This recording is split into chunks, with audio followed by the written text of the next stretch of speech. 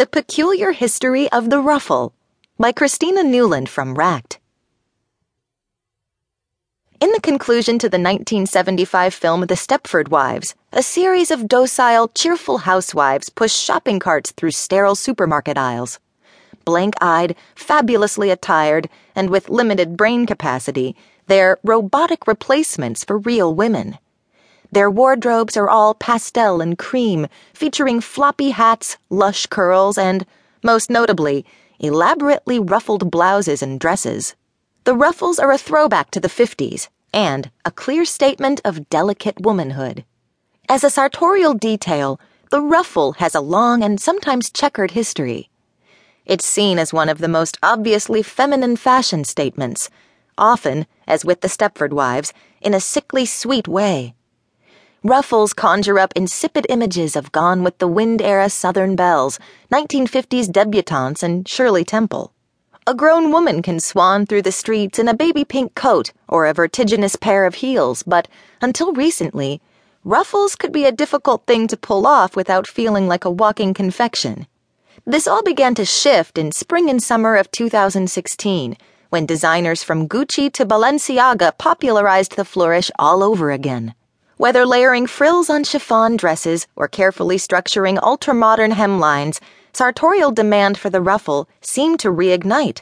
The look has since leaked steadily onto the high street, resulting in some beautiful iterations, from this minimal Zara shirt to this more flamboyantly outre CMEO collective dress. Judging by spring and summer of 17 runways, whether it's Rodarte's fabulously girly lace or Yohji Yamamoto's all-black sculptural aesthetic, the ruffle isn't going anywhere. A cursory look around Topshop or Zara reveals ruffles both ultra-girly and borderline avant-garde.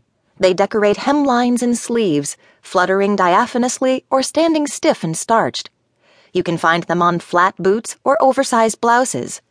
And while there's plenty out there that still signifies the demure and the ladylike, the most interesting pieces lean into the realm of the modishly minimal, the architectural, and the cutting edge. In fact, the association between frills and girlishness is a relatively modern one.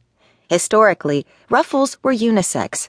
They first came into being in 16th century Spain, when soldiers wore several layers of clothing and often slashed their sleeve ends to reveal the fabric beneath. The natural wrinkles that appeared were then appropriated by garment makers, who sewed flexible strings into their clothes. These could be pulled tighter to give a fashionable ruffled appearance. This culminated with the Elizabethan-era ruff, a heavily starched and wildly uncomfortable-looking accessory. The posture-correcting ruff was worn by both men and women of high standing, from William Shakespeare to Queen Elizabeth I. At the height of their popularity, they could span up to a foot in width, sometimes requiring internal wire to keep them in place. A hot iron, not dissimilar to a fire poker, was even invented to expertly pleat the fabric. Later on, both men and women's fashions featured the lace sleeve or necktie as a more gentle interpretation of what had come before. In the 18th century, stiff cambric shirts made from a material similar to linen became popular for men. Cambric was also used to make jabots, heavily ruffled neckties worn by men to cover the openings of their dress shirts. Even as trouser lengths and skirt widths changed drastically over the years, the ruffled necktie remained in style. Portraits of any number of famous 18th century figures reveal how much of an all-purpose accessory the jabot could be. From the royal opulence of Marie Antoinette to the radical fervor of the American revolutionary Alexander Hamilton, the ruffle was everywhere. It transcended both political stance and gender. In Victorian England, women's dresses were decorated with bustles, tiers, and ruffles. But the best-remembered vogue of the 19th century must be the menswear craze for dandyism. Sporting immaculately tailored coats, tight pantaloons, and the elaborately tied or ruffled cravat, the dandy has a monopoly on our images of men wearing ruffles. From Lord Byron to Beau Brummel, the early 19th century saw the rise of the fashion-obsessed decadent man. Ridiculed as essentially effeminate and shallow, it was a short-lived trend.